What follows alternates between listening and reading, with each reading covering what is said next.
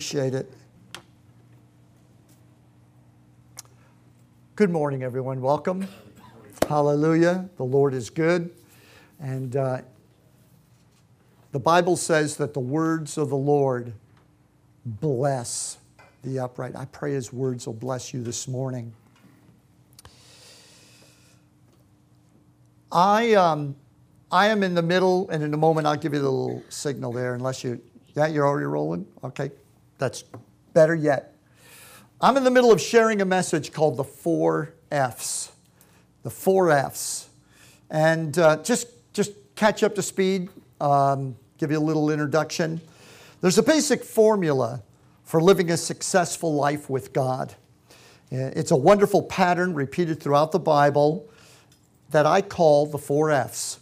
And these are 4 basic practices that are always found working together in the lives of people that walk with God. In fact, they always work in a particular order, and they don't work apart. They always work together, and one leads to the other. And they are fellowship, focus, function, and fruit. Now, the pattern of the 4 F's found throughout Scripture is a group of divinely interconnected laws that will always result in success in your life as you faithfully practice them and live your life walking with God. Because the 4 F's are really, as I've discovered, they are the how-to of how to walk with God. How do I take all these things that I've learned in the Old and New Testament and put them into practice in my life? The 4 F's will grab everything you know about God's Word and put it into a functioning, practical lifestyle so that you can live deliberately rather than accidentally. So we are currently on the topic of fellowship with God. And on that subject, I want to talk with you this morning about common union. Say that with me if you would. Common union. Now in 1 Corinthians 1 and 9, the Scripture says, God is faithful, through whom you were called into fellowship with His Son, Jesus Christ our Lord. And then in 2 Corinthians, Paul goes on and says, the grace, the favor, the spiritual blessing of the Lord Jesus Christ, and the love of God, and the presence and fellowship, or the partnership in the Holy Spirit, be with you all.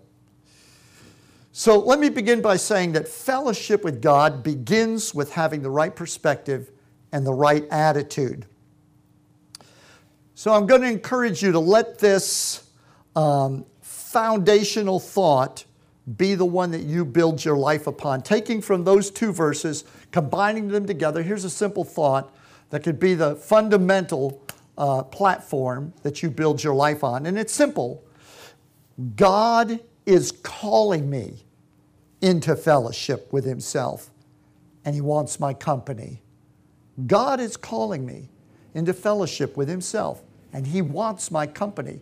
I think if you were to memorize that in those 2 verses I gave you, they would answer a lot of questions and knock down a lot of the accusations that the devil raises up against us in the course of a day.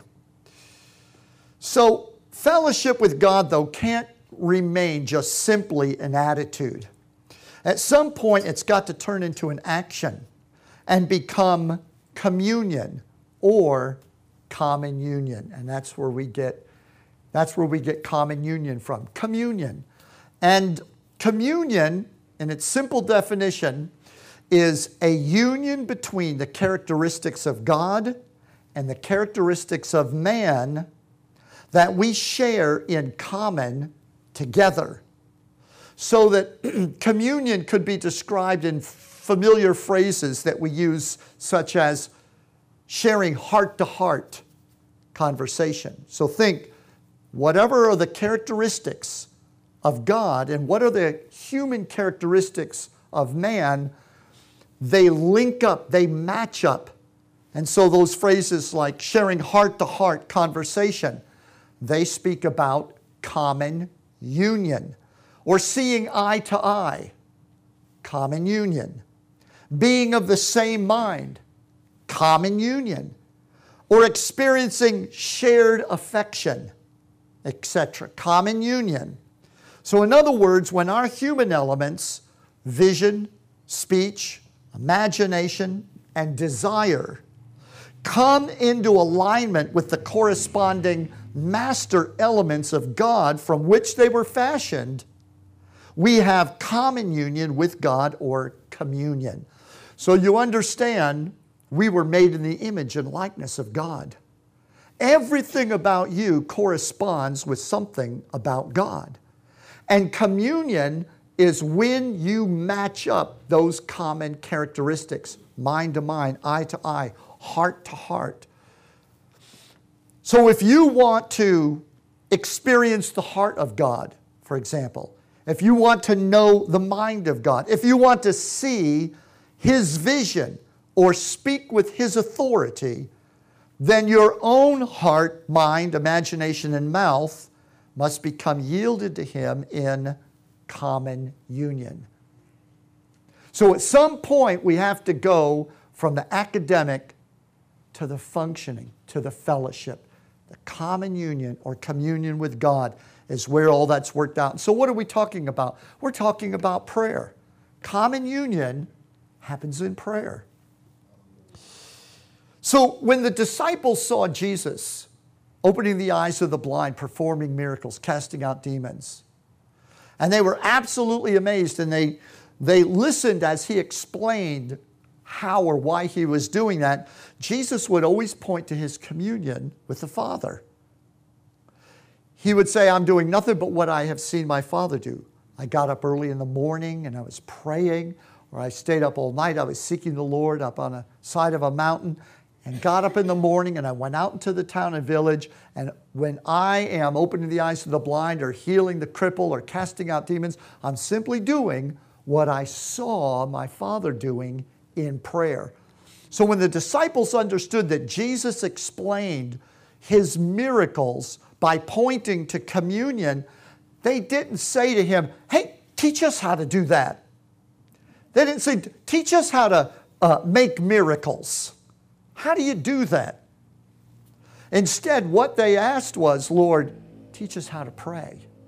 When they saw the miracles and they understood that they were the result of communion, they said, teach us how to fellowship with the Father the way you fellowship with the Father. And so Jesus taught them how to pray. And His prayer model, we call the Our Father or the Lord's Prayer, His prayer model taught them not only how to enter common union with God. If you break that prayer down, and I sure hope you have, and if you haven't done that, I encourage you to do it. Because when they asked the specific question, Lord, teach us, how do we know the Father the way you know the Father? He gave them a specific answer. And you cannot plumb the depths of the wisdom and power in that Our Father, who is in heaven, sacred is your name. Each one of those phrases itself opens a book of thought and idea and revelation. And so the Lord didn't say, pray this prayer. He said, here's the model. Now you stretch your own words, your own heart over the framework of this prayer, and you will learn common union with God. You will come to learn the Father. You will understand what God is. And so when Jesus taught them how to pray, how to commune with God, He was really, in effect, teaching them how to be holy. How to be holy. You know, there's been more strife, and there's probably more people that are no longer in church fellowshipping with the Lord because of misunderstanding about holiness. And how when we miss what holiness really is, and we go about to establish a kind of a religious form of holiness, when we get holiness wrong, we impose a religious concept of holiness on people, one that is impossible to bear up under, and number two, one that does not connect you with God. It just simply makes you acceptable among religious people. It drives more people away from God. It becomes a stumbling block. It becomes well, Jesus said to the Pharisees, you tie burdens onto people that are impossible to bear, but my yoke is easy. My burden is light. Come and learn of me. So When Jesus taught how to pray, how to have common union, he was really teaching you'll learn how to be holy. And not only learn how to be holy, when you enter common union with God, you'll become holy. It will have that effect on you. It will turn you into a holy person. Now, your friends may not recognize you and say, oh, here comes Mark, the holy man. They may not say, oh, well, Mark became holy all of a sudden. It's not that kind of a thing, but the Lord will show up in his life because God works holiness into us. Now, if we're going to have fellowship with God or common union, the first thing we have to understand is that we have to come out of the unholy world and the unholy manner of thinking and living and conducting our lives into a place where we can connect, that connectivity, that ability to line up, to sync up, if you will, to come into alignment with God. God condescended into this world in Jesus Christ, but he never left holiness. He was holy the whole time, right? And so holiness is possible in this world, but we have to get into that place. Hebrews 12:14 says, pursue peace with everybody and holiness, without which no one will see the Lord. And so, sometimes the church gives birth to peace movements, and they like to run around and receive praise and acclaim from an unbelieving society because they're involved in the work of peace. But if there's not holiness in your life, no one's going to see the Lord. And ultimately, if people don't see Jesus, they're not going to get saved. If you and I don't see the Lord, we're not going to have access to him. Jesus put it like this, so simple. In the Sermon on the Mount, he said, blessed are the pure in heart, for they will see God. It really isn't that what holiness is? The ability to see God. The unholy mind cannot perceive God. Unholy eyes cannot see God. Unholy heart cannot hold God.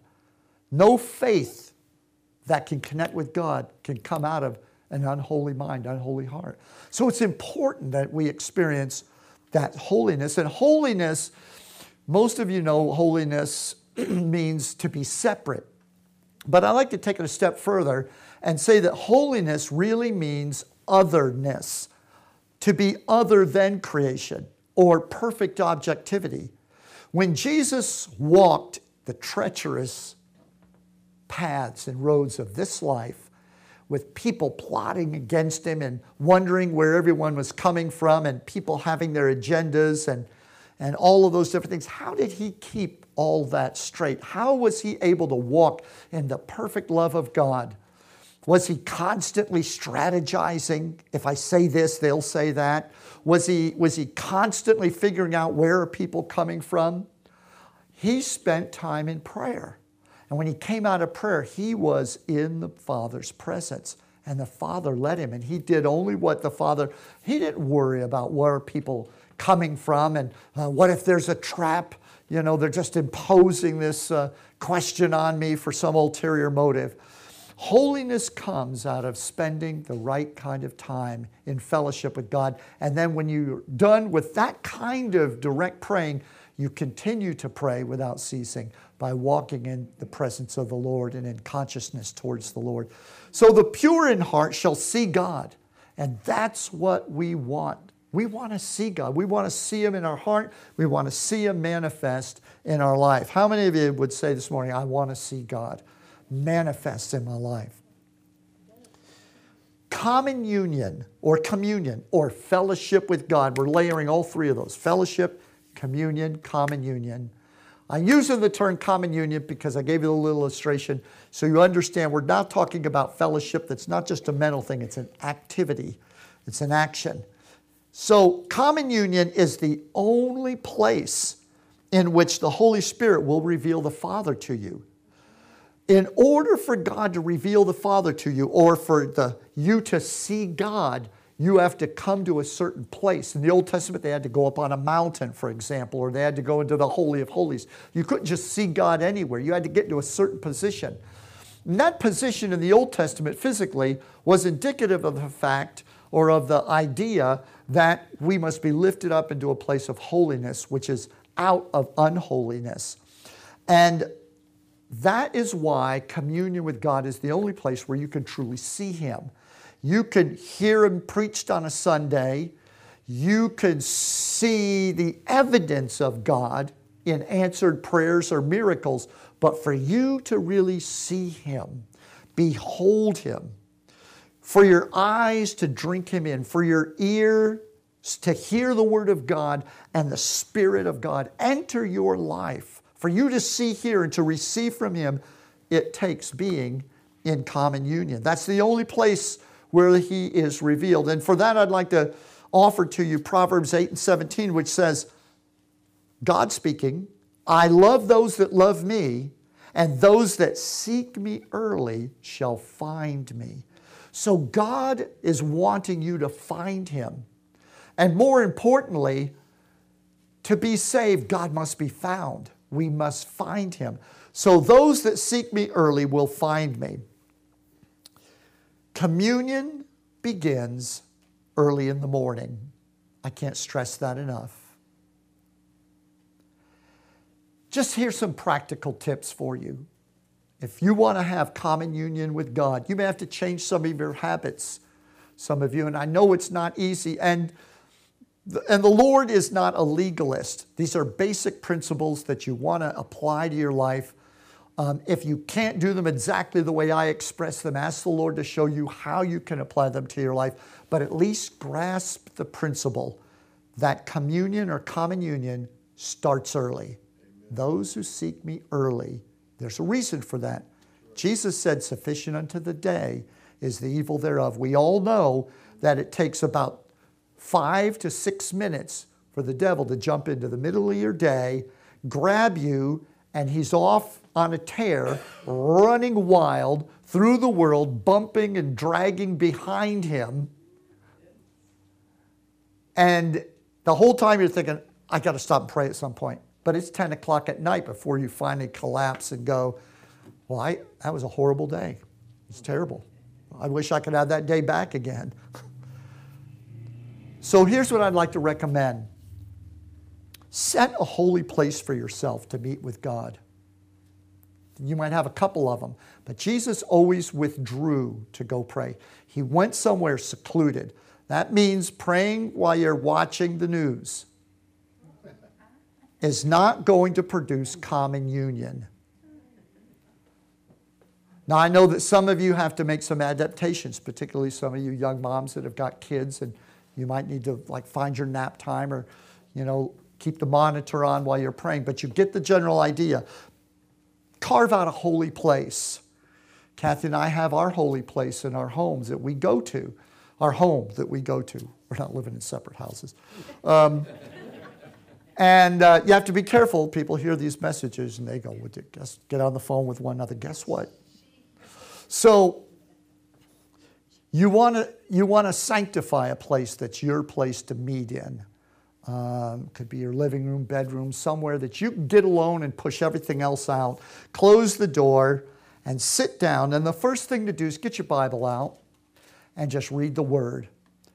Find some sort of, reading through the Scriptures pattern. If you're not good at picking one out, maybe start with the Gospels. Read a chapter a day out of the Gospels, and then add a proverb. Read a chapter in Proverbs. Put those two together. It's a nice start.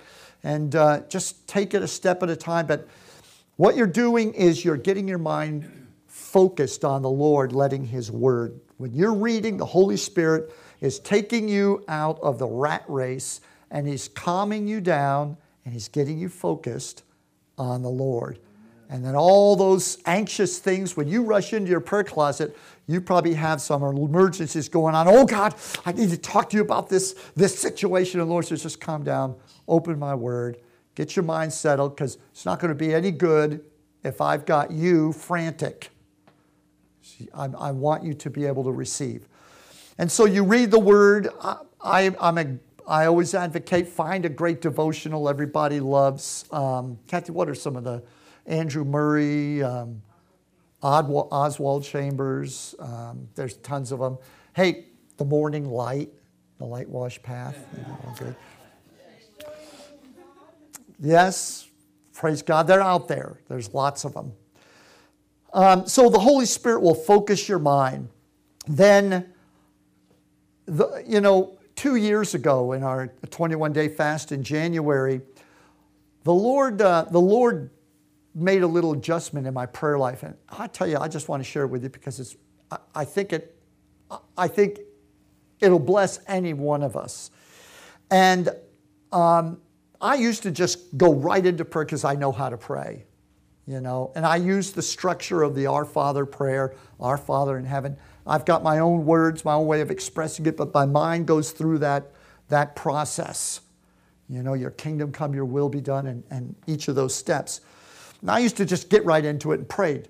But after reading the Word and everything, God dealt with me during that time of fasting, and He said, Psalm 46 says, one of my favorite verses, it took me so many years to finally put it into practice, be still and know that I am God, and I will be exalted in the earth.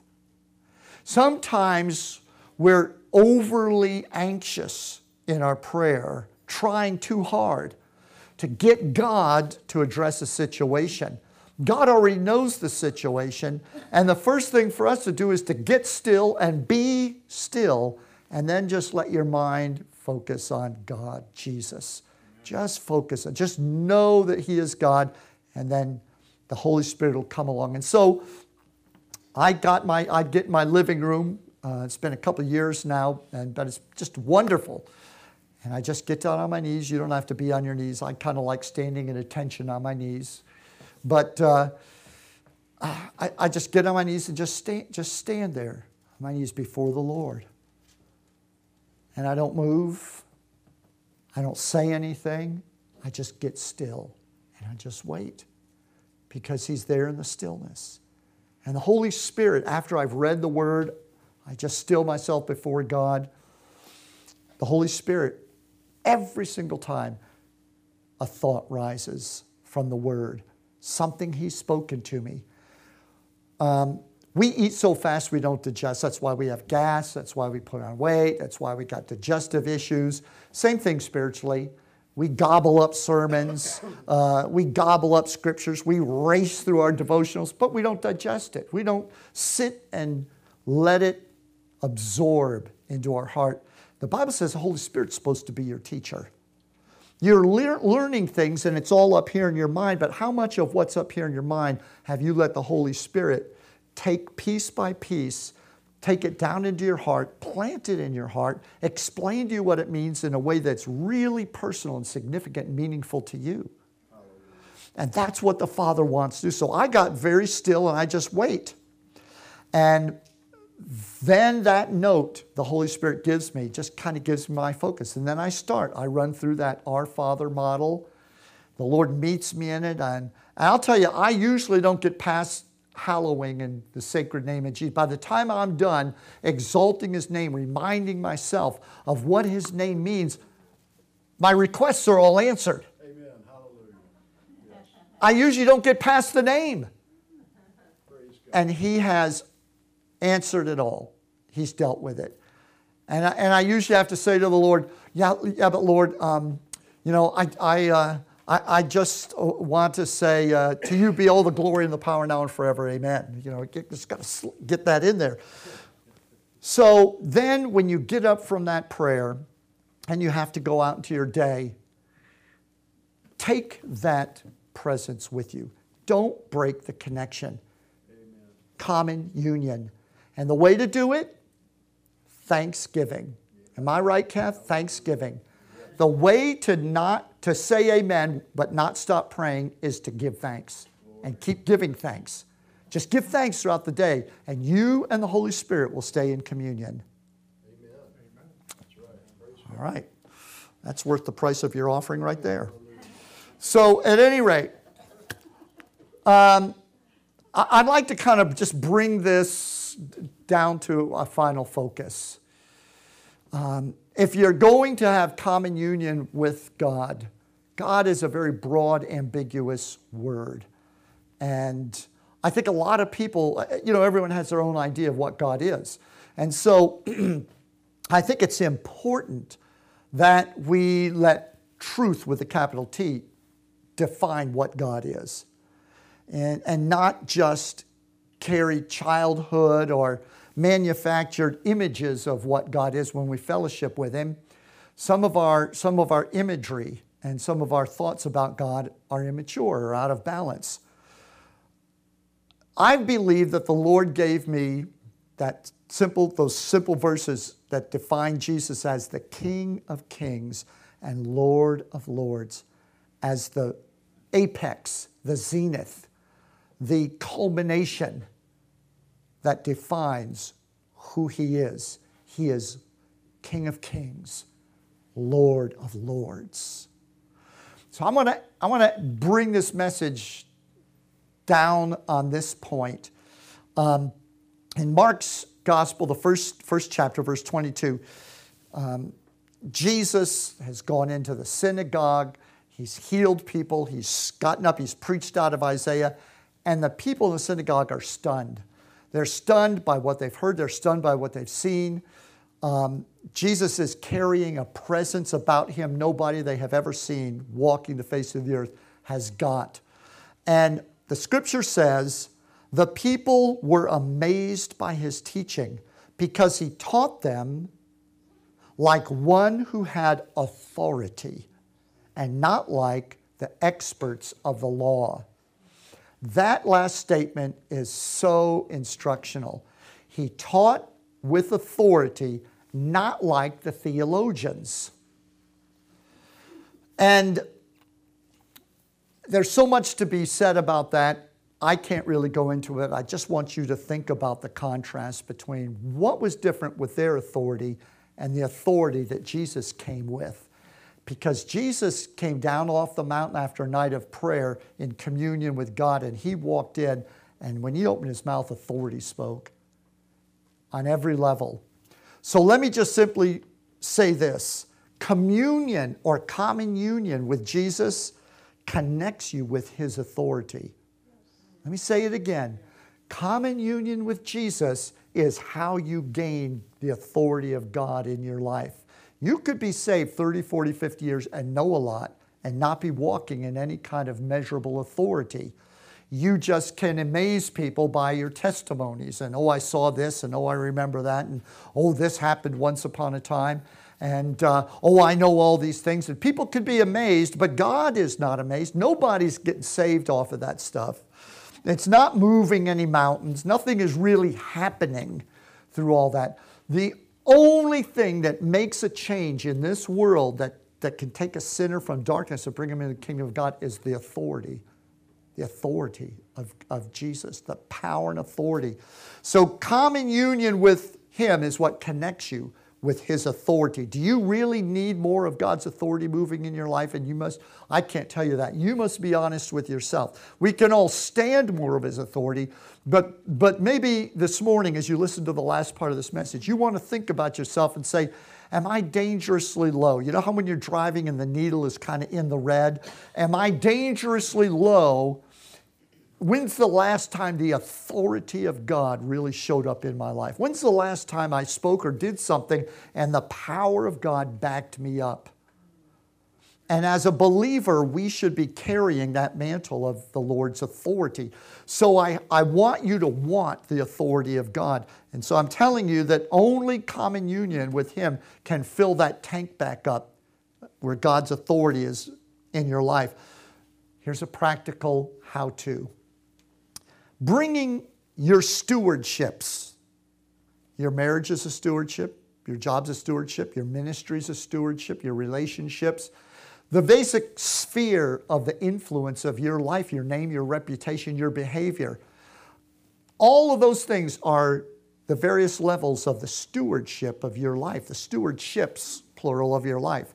So bringing the stewardships of your life into common union with Jesus puts you in the chain of command under the King of Kings and Lord of Lords.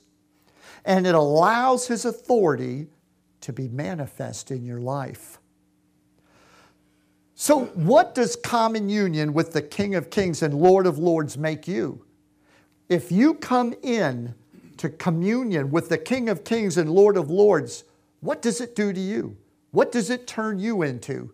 What are you when you are in communion with King of Kings, Lord of Lords? Do you get the question? What position does it put you in? Your fellowship with Jesus brings all things in your life into common union with God. If you look at your life and you say, this area of my life's out of control, I need to get a reboot, a restart in this area of my life. Every area of your life can come under the dominion of the Lord Jesus, who is King of Kings and Lord of Lords. And that happens in communion or common union with Him. The more you walk in common union with God, the more it draws the stewardships of your life in under His authority.